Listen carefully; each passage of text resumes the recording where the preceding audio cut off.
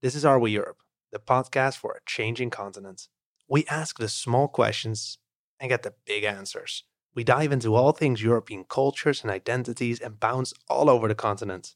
It's about the places and people that come to life in sound-rich stories, readouts from our print magazines, episodes from one of the amazing podcasts in our podcast family, or intimate behind-the-scenes interviews with our favorite storytellers and Europe's most talented creators. We got it all on this channel. It's Europe, streaming right in your ears. Are we on? Are we Europe? What the truth is and how it should be told. I think there are a lot of borders to be broken. You can build it together. Community, An adrenaline rush. open minds, open borders, openness. Try to make Europe sexy with all senses.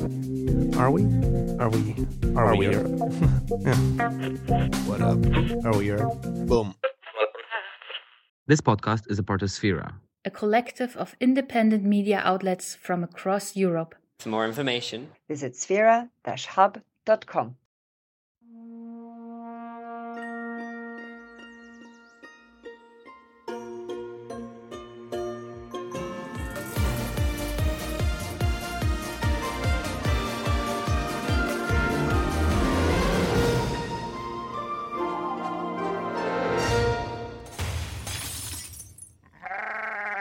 Well, you'll be delighted to hear that my brief career as an English nationalist is now over. That didn't last very long, did it?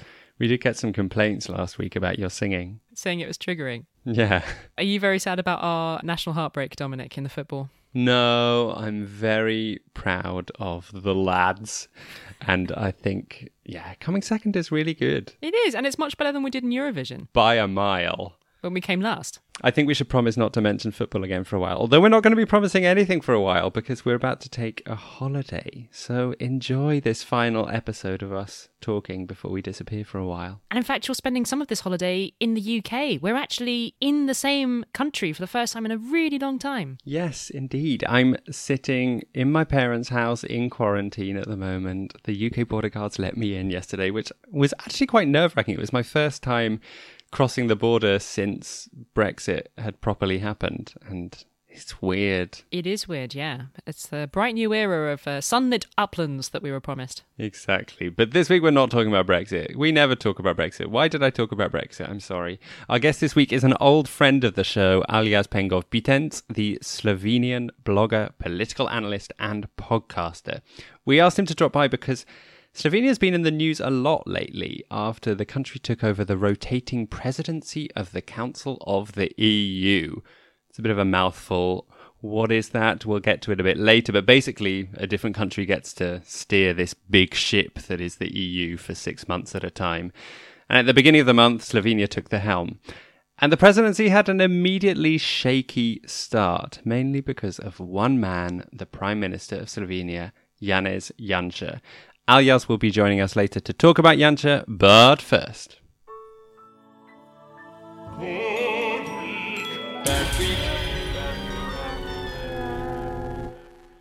Who's had a good week, Katie? It's been a good week for a Bulgarian talk show host and singer called Slavi Trifonov. He is the frontman of a band called the Cuckoo Band. They do a mixture of rock and traditional Bulgarian folk music. And he's also the guy who just won Bulgaria's general election. He's the leader of an anti-establishment party called There Is Such a People, or ITN under its Bulgarian abbreviation. And There Is Such a People is literally the name of one of his albums. So well done to Slavi for capitalising on his own brand, I guess.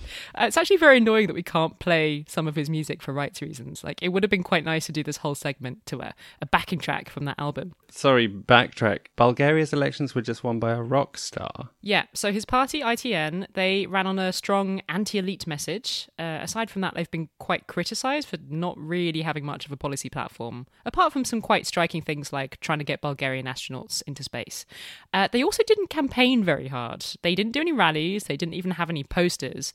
So it was really Trifonov's star power driving this, and it worked. His party managed to get a quarter of the vote in last weekend's elections. They're going to get 65 seats in parliament.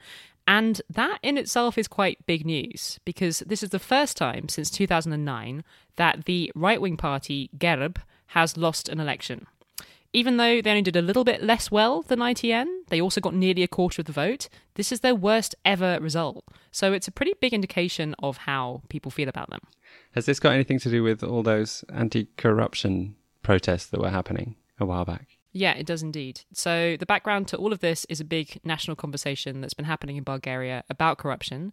We've talked a couple of times in recent months about how these big street protests over corruption in Bulgaria have really taken off over the past year or so.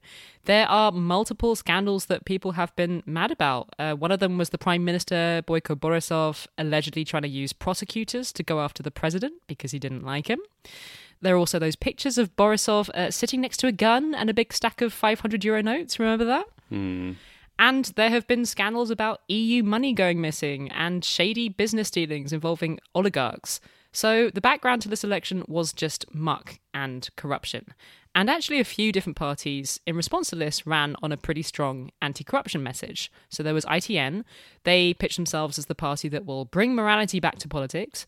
And there were also two smaller parties who were very involved with the corruption protests on the streets, who between them got about 17% of the vote. So is the Rockstar guy going to team up with those other anti-corruption parties, and are they going to form a happy anti-corruption government?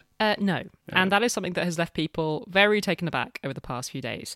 Trifonov doesn't want to seem to govern with anyone. He doesn't really like political deal-making. He says it smacks of the sleazy politics that he's trying to get rid of. So he's been like, yeah, I know that we only got a quarter of the vote, but we're going to try and govern on our own. What? He refuses to work with any of the big parties. Can he do that? I mean, he's at least asked for the right to try and form a government. And he's asked those two other small anti-corruption parties to support him.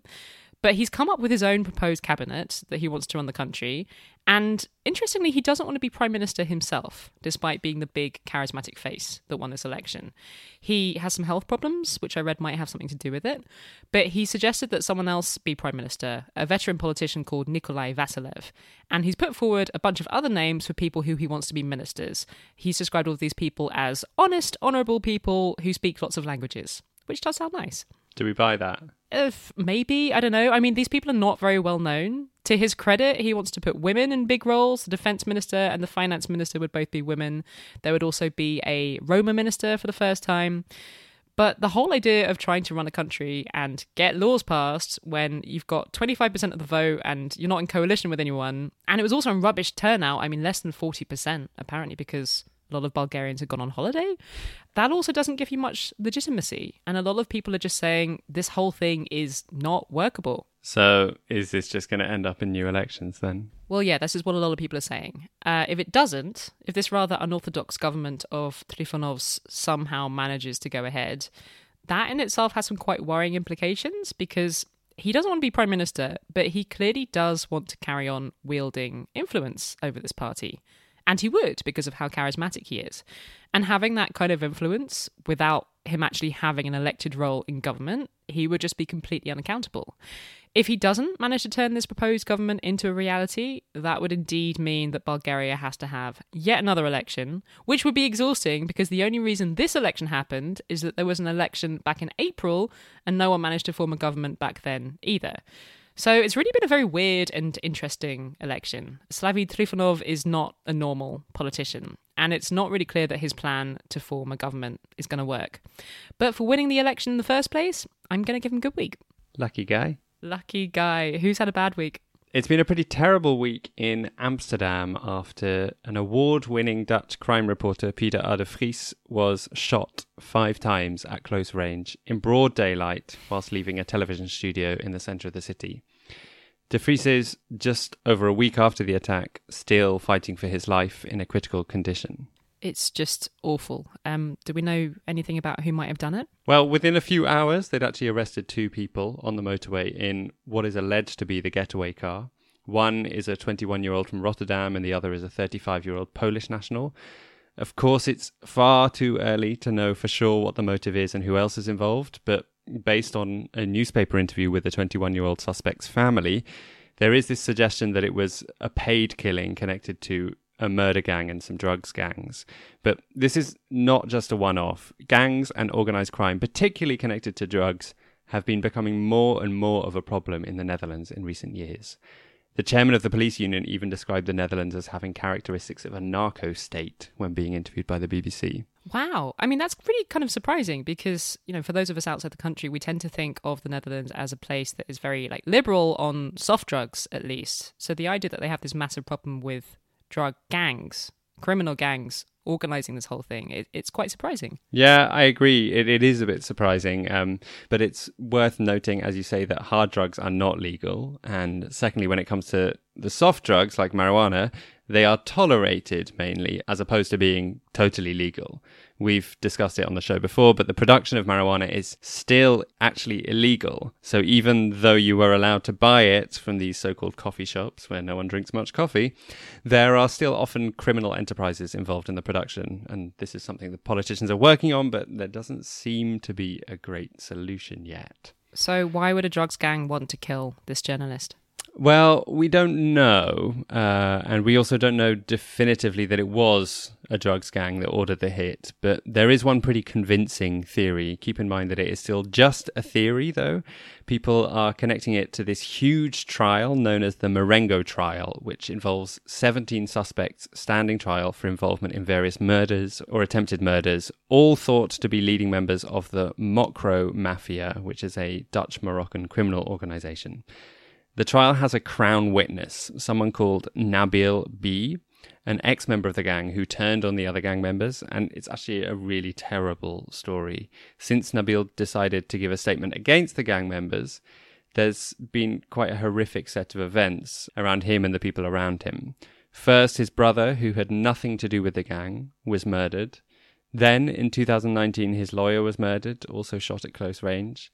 A trial for that murder actually just began this week. The reason why people are wondering if the shooting of Pieter A. de Vries was also connected to this trial is because de Vries had been functioning as the confidant and media representative for Nabil B, the Crown witness. The lawyer of Taghi, who's the head suspect in this Marengo trial, says that de Vries' shooting has nothing to do with him, and the shooting could turn out to have a different motive, but de Vries himself had said before the attack that he had discovered he was on Taghi's death list. And how famous is Pieter in the Netherlands? Is he like a household name? Yeah, he's extremely famous. He came to prominence in the 80s when he was reporting on the kidnapping of Freddie Heineken, and he actually tracked down one of the kidnappers in Paraguay in that case. Heineken is in the beer family. Yeah, but perhaps his most well-known work was around the disappearance of the American teenager Natalie Holloway on the island of Aruba in 2005. He managed to get this explosive admission out of a Dutch suspect in that case, which he broadcast on TV in 2008. And that TV show, to this day, is the most watched non-sports program in Dutch television history. So basically everyone knows who he is. He also won an Emmy for that work.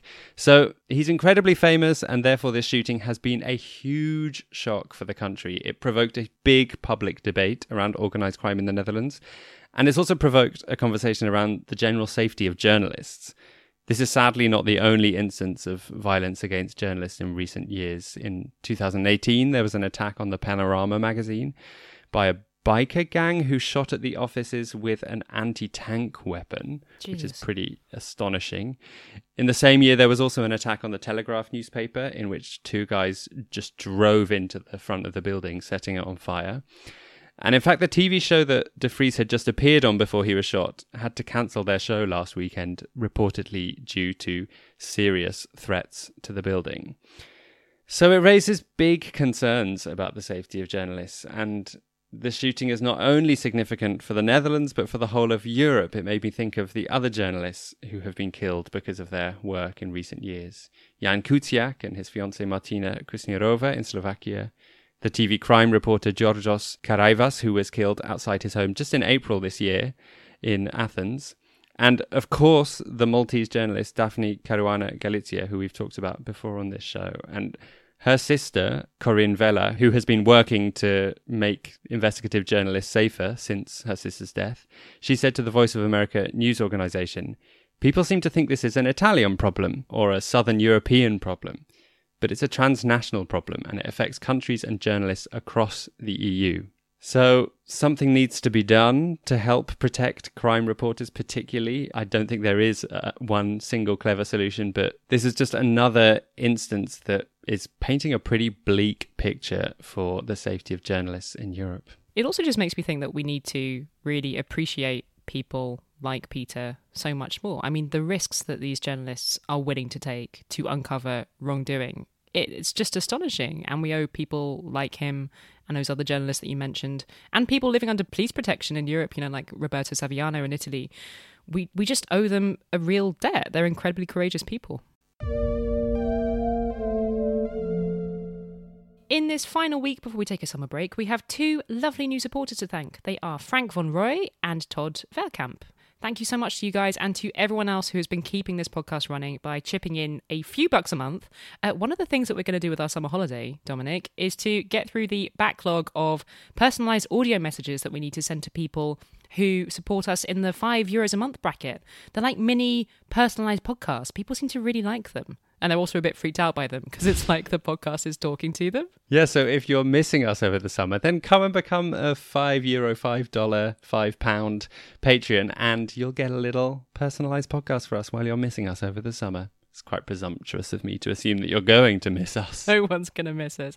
You can find all of the info at patreon.com/Europeans podcast.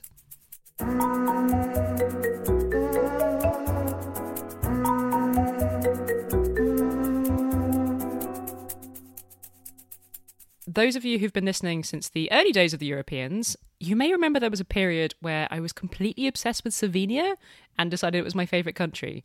And I'm still obsessed with Slovenia. I think it's actually the country I want to go back to first once we're all properly travelling again. Oh yeah, you took some amazing photos on that holiday. I was so jealous. It's still the best country. And I've actually come armed for today's episode with a couple of fun Slovenia facts, which were posted on Twitter by Eurostat this week. Are you ready? Go for it. Did you know that 26% of Slovenians wear smartwatches? That's amazing. It is one of the highest percentages in Europe. What a weird statistic. I mean, I don't have any explanations for these facts, by the way. We should really have asked Aliaj, but never mind. Moving on. Fact number 2. Slovenians are also the most satisfied nation in the EU with their personal relationships. They're very happy people. Wow. We really should all move there. I think that might have something to do with fact number 3, which is that 2/3 of Slovenians live in detached houses, which is the second highest level of detached housing in the EU. No noisy neighbours to deal with. So is it really low density population then? I guess so, yeah. Everyone's just out in their lovely detached houses, keeping bees. They're also really big on beekeeping. Anyway, leaving whimsical statistics aside, the situation in Slovenia is not all shiny and positive. And in fact, the country has been heading in a rather worrying direction of late. You may have heard of the populist Prime Minister, Janez Janša. These days, he is increasingly mentioned in the same breath as Hungary's Viktor Orban, which is never a great sign. And to a lot of observers of Central Europe, it feels pretty undeniable that Slovenia is heading in the same illiberal direction as Hungary and Poland. The big question is whether that direction can be reversed. So it's an alarming situation, and it comes just as the spotlight in Europe is really turning to Slovenia. As Dominic said earlier, they have just taken over the president of the EU for the next 6 months. They are in the driving seat. But for those of us outside the country, I think a lot of us have maybe seen some worrying headlines about Slovenia, but we don't really know what exactly is going on. But do not fear, because we have a superb guest to explain all of it for you. You may have heard him on the podcast before, Aliaj Pengov-Bitenc, political analyst, blogger, podcaster, and generally great explainer of all things Slovenian.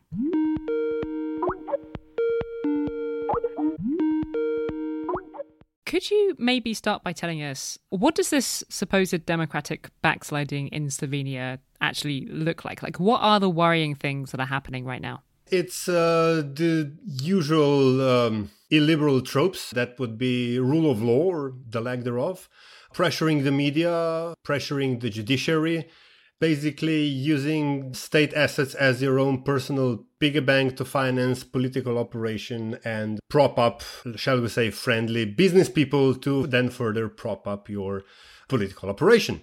That said, Slovenia has nuances between what's happening in Slovenia and what's happening in Hungary and Poland, for that matter. The biggest difference being that Janez Janša, Slovenian Prime Minister, has not achieved a supermajority that would allow him to shape the country in his own image. He runs a minority government right now and doesn't look like he's going to achieve that supermajority anytime soon with the way the field is set up right now. He's got an opportunity now. He's in possibly the most powerful position he's ever going to be in the EU. He's holding the presidency of the Council of the EU. And it's this position that's kind of meant to steer the ship that is the EU and be a moderator and hopefully leaving aside national interests. And they're kind of meant to function as a neutral arbiter. But is there any chance that he's going to function like this, that there's going to be a kind of calm 6 months for the EU ahead? Short answer, good luck with that. Rather longish answer, there is a chance on specific issues. So there is an agenda set, there is a groundwork laid, there is a specific portfolios that actually have, things to pass and will probably do a decent job at steering the ship, as you put it. But when it comes to the incendiary issues, virtue signaling, or at least populist virtue signaling, if you will, when Janša himself will be present rather than specific portfolio ministers, then things might get heated up and not as European as one might have hoped for. One of the first things that's grabbed the headlines since Slovenia has taken over the presidency is the fact that Slovenia has offered some support to Orban on this horrible anti-LGBTQ legislation. They're the only other country to do that apart from Poland, so it's a pretty small club. That seems like a pretty grim way to start things off, doesn't it? Of course it does, and it's self-defeating. I mean, you yourself mentioned that the presiding country is supposed to be a neutral arbiter, in which in this case Slovenia definitely was not, although I'm pretty sure that if pressed, they would go with the explanation that at the time they were not yet the presiding country, etc., etc. But the initial Slovenian position was that the country will take no position on the Benelux initiative criticizing the Hungarian anti-LGBT legislation, precisely because we are about to become the presiding country. But then that position came from the foreign ministry. Prime Minister Janša stepped in and went fully on board with Viktor Orban, and the rest, as we know, is history. All hell breaks loose, and whatever was left of the Slovenian credibility at the start of the EU presidency was left in ruins. Yeah, Janša also showed some pretty erratic behavior at the opening of the presidency in Ljubljana last week, and it ended up with Frans Timmermans, one of the vice presidents of the EU, refusing to stand in a photo with him because Janša had been trying to connect the dots between some of his social democratic opposition politicians in Slovenia and some judges, and it was a really uncomfortable event by the sounds of things. And do you get any sense that the Janša team regret Janša's behavior, that they kind of wish he would behave himself? Team Janša probably don't. Team Slovenian EU presidency probably have lost a couple of hours sleep over it, I would hope. In Slovenia, nobody was really surprised with him doing that. It's just that we sort of hoped that he would see that the moment is special and that he would refrain from doing that. But I guess it's in his nature that he just can't help himself. So he did exactly what everybody hoped he wouldn't do. But then there was his address to the European Parliament, which by all accounts was a fairly muted affair from his point of view. So I'm guessing that we will see a lot of this blowing hot and cold at the same time, supposedly trying to keep everybody guessing what his next move will be. But in reality, his next move, whatever it will be, will become more and more irrelevant because things will start happening around him. Some people have suggested that maybe it's a good thing to have Slovenia in the presidency because it'll put the spotlight on the country, and then that can be used to put pressure on them and make them move in a less liberal direction, maybe. I mean, what do you think of that idea? It sounds naive even as I'm saying it. The way things are set up in Slovenia right now, it maybe is not all that naive. You know, when Hungary sort of slipped from the whatever control the bigger EU nations thought they had over it, it was embarrassing. When Poland did that, everybody went, oh, it's Poland, it's traditional, etc., etc. But now we have the third club member and it's becoming, a crowd. So I think that everybody else in Europe is starting to get worried, is starting to notice that if unattended, this illiberalism can crop up in the most unlikely of places, at least from a European perspective, because Slovenia for a long time was considered to be a model student and the non-problematic member state, etc., etc. So yes, it's a good thing that this happened right now. And it's also a good thing because the forces that are pushing back against illiberalism in Slovenia are emboldened by this both show of support and show of pressure against Janša's government, and are trying very hard to make a distinction between the country itself and the government, which just happens to be running it at this particular time. I mean, he often gets compared to a certain orange man who used to live in the White House. And that is partly because of his politics. It's also partly because of his slightly deranged Twitter presence.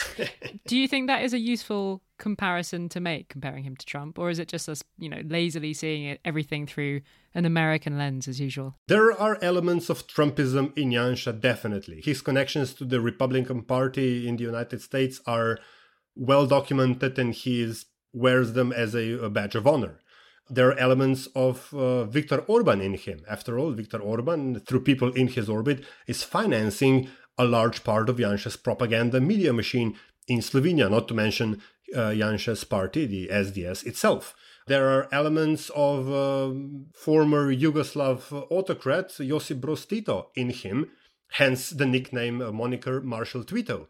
You can pick and choose and you will see everything in him which makes him, specifically Janez Janša, a very brooding, dark-thoughted guy who looks at the world as this giant conspiracy where everybody is out to get him. I think you could definitely say that Ursula von der Leyen is kind of treating him a bit like she treated Trump, and she's having to walk this tightrope between having a functioning, working diplomatic relationship with him whilst also publicly pushing back against some of his positions and anti-democratic tendencies. Do you think she's walking that tightrope well? In her speech at the beginning of the Slovenian EU presidency, she quoted directly from the speech of the first Slovenian president, Milan Kučan, when he, and then by extent her, said that today's dreams are allowed, tomorrow is a new day. That's the seminal Kučan speech in 1991 when Slovenia became independent. Thing is, Janša sees Kučan as his arch enemy.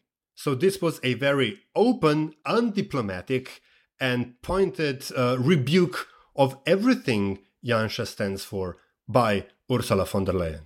Interesting. There's some sort of subtle shade going on there. I mean, this is one of the things that I'm finding really interesting about Slovenia taking over right now. It feels like it is highlighting this gulf that there is within Europe, this fundamental gulf about what the EU is about. You have people like Ursula von der Leyen saying Europe has shared values, not being homophobic is one of them. And, some leaders are coming pretty close to saying, if you don't sign up to these values, then you shouldn't be part of the European project. And then you have people like Orban and Janša on the other side saying the EU shouldn't be forcing some countries' values down other countries' throats.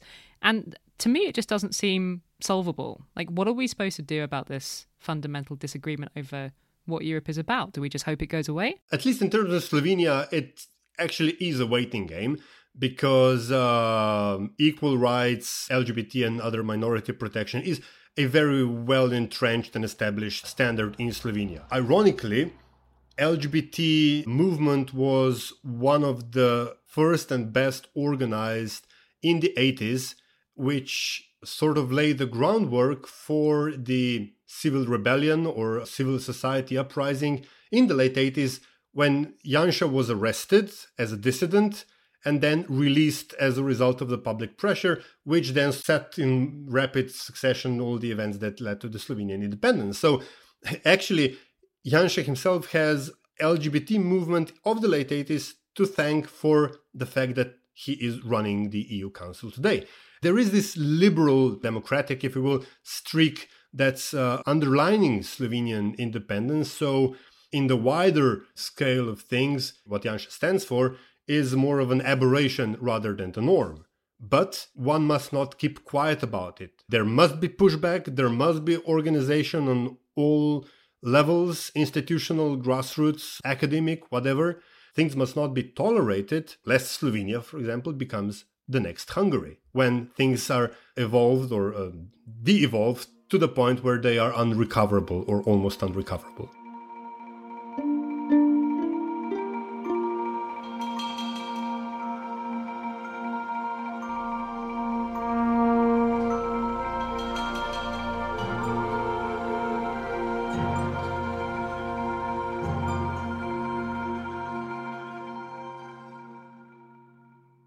Thank you so much to Aljaž for joining us this week. That ended on a much more optimistic note than I thought it might. Yeah, me too.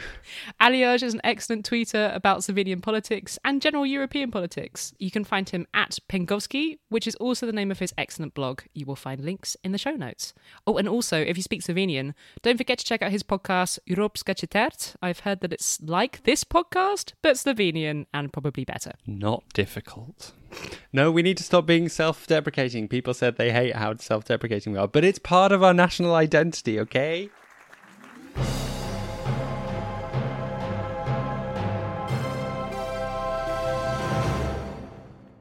What have you been enjoying this week? I listened this week to an updated episode of Death in Ice Valley. Remember that podcast? Yeah, we had the lovely host on the podcast a while back. We did, yeah. Back in 2018, when the original series came out, we spoke to Marit Higraf, who is a journalist at the Norwegian broadcaster NRK, and it's a co-production with the BBC World Service. And it tells this story, or tries to uncover some of the mystery around the Isdal woman, which is the placeholder name given to an unidentified body that was found in 1970. And it's never been worked out who this person was. We should put a link to our old interview with Marit in the show notes, because it's a really good interview, but you should also go back and listen to that whole series if you haven't. And if you did listen to it back then listen to the latest episode, because it's got some interesting updates, particularly that there have been a few listeners who have really dedicated their lives to trying to help solve this mystery. I love it when this happens. Yeah, it's so cool that people just decide to dedicate it. We need to do a mystery podcast and then have our listeners help us solve it, okay? Yes, please. It's also got really nice, rainy Norwegian sound design. So if you just feel like being transported to Bergen, then this is a nice way to do it, even if there is a gruesome dead body at the centre of it.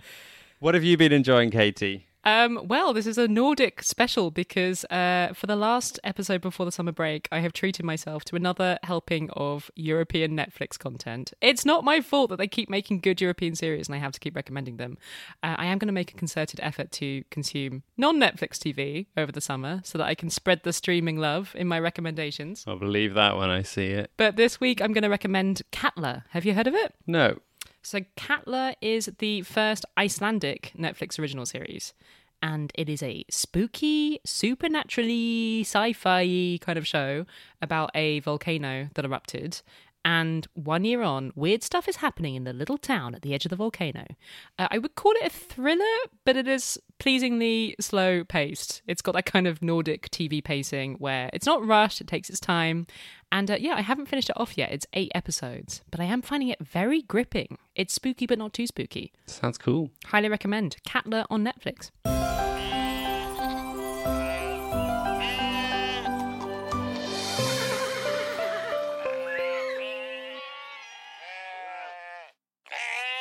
My happy ending this week comes from Swedish Lapland, a part of the world where the sun doesn't quite set at this time of year, and that gave 4 German slackline walkers many daylight hours to attempt to break a highline world record.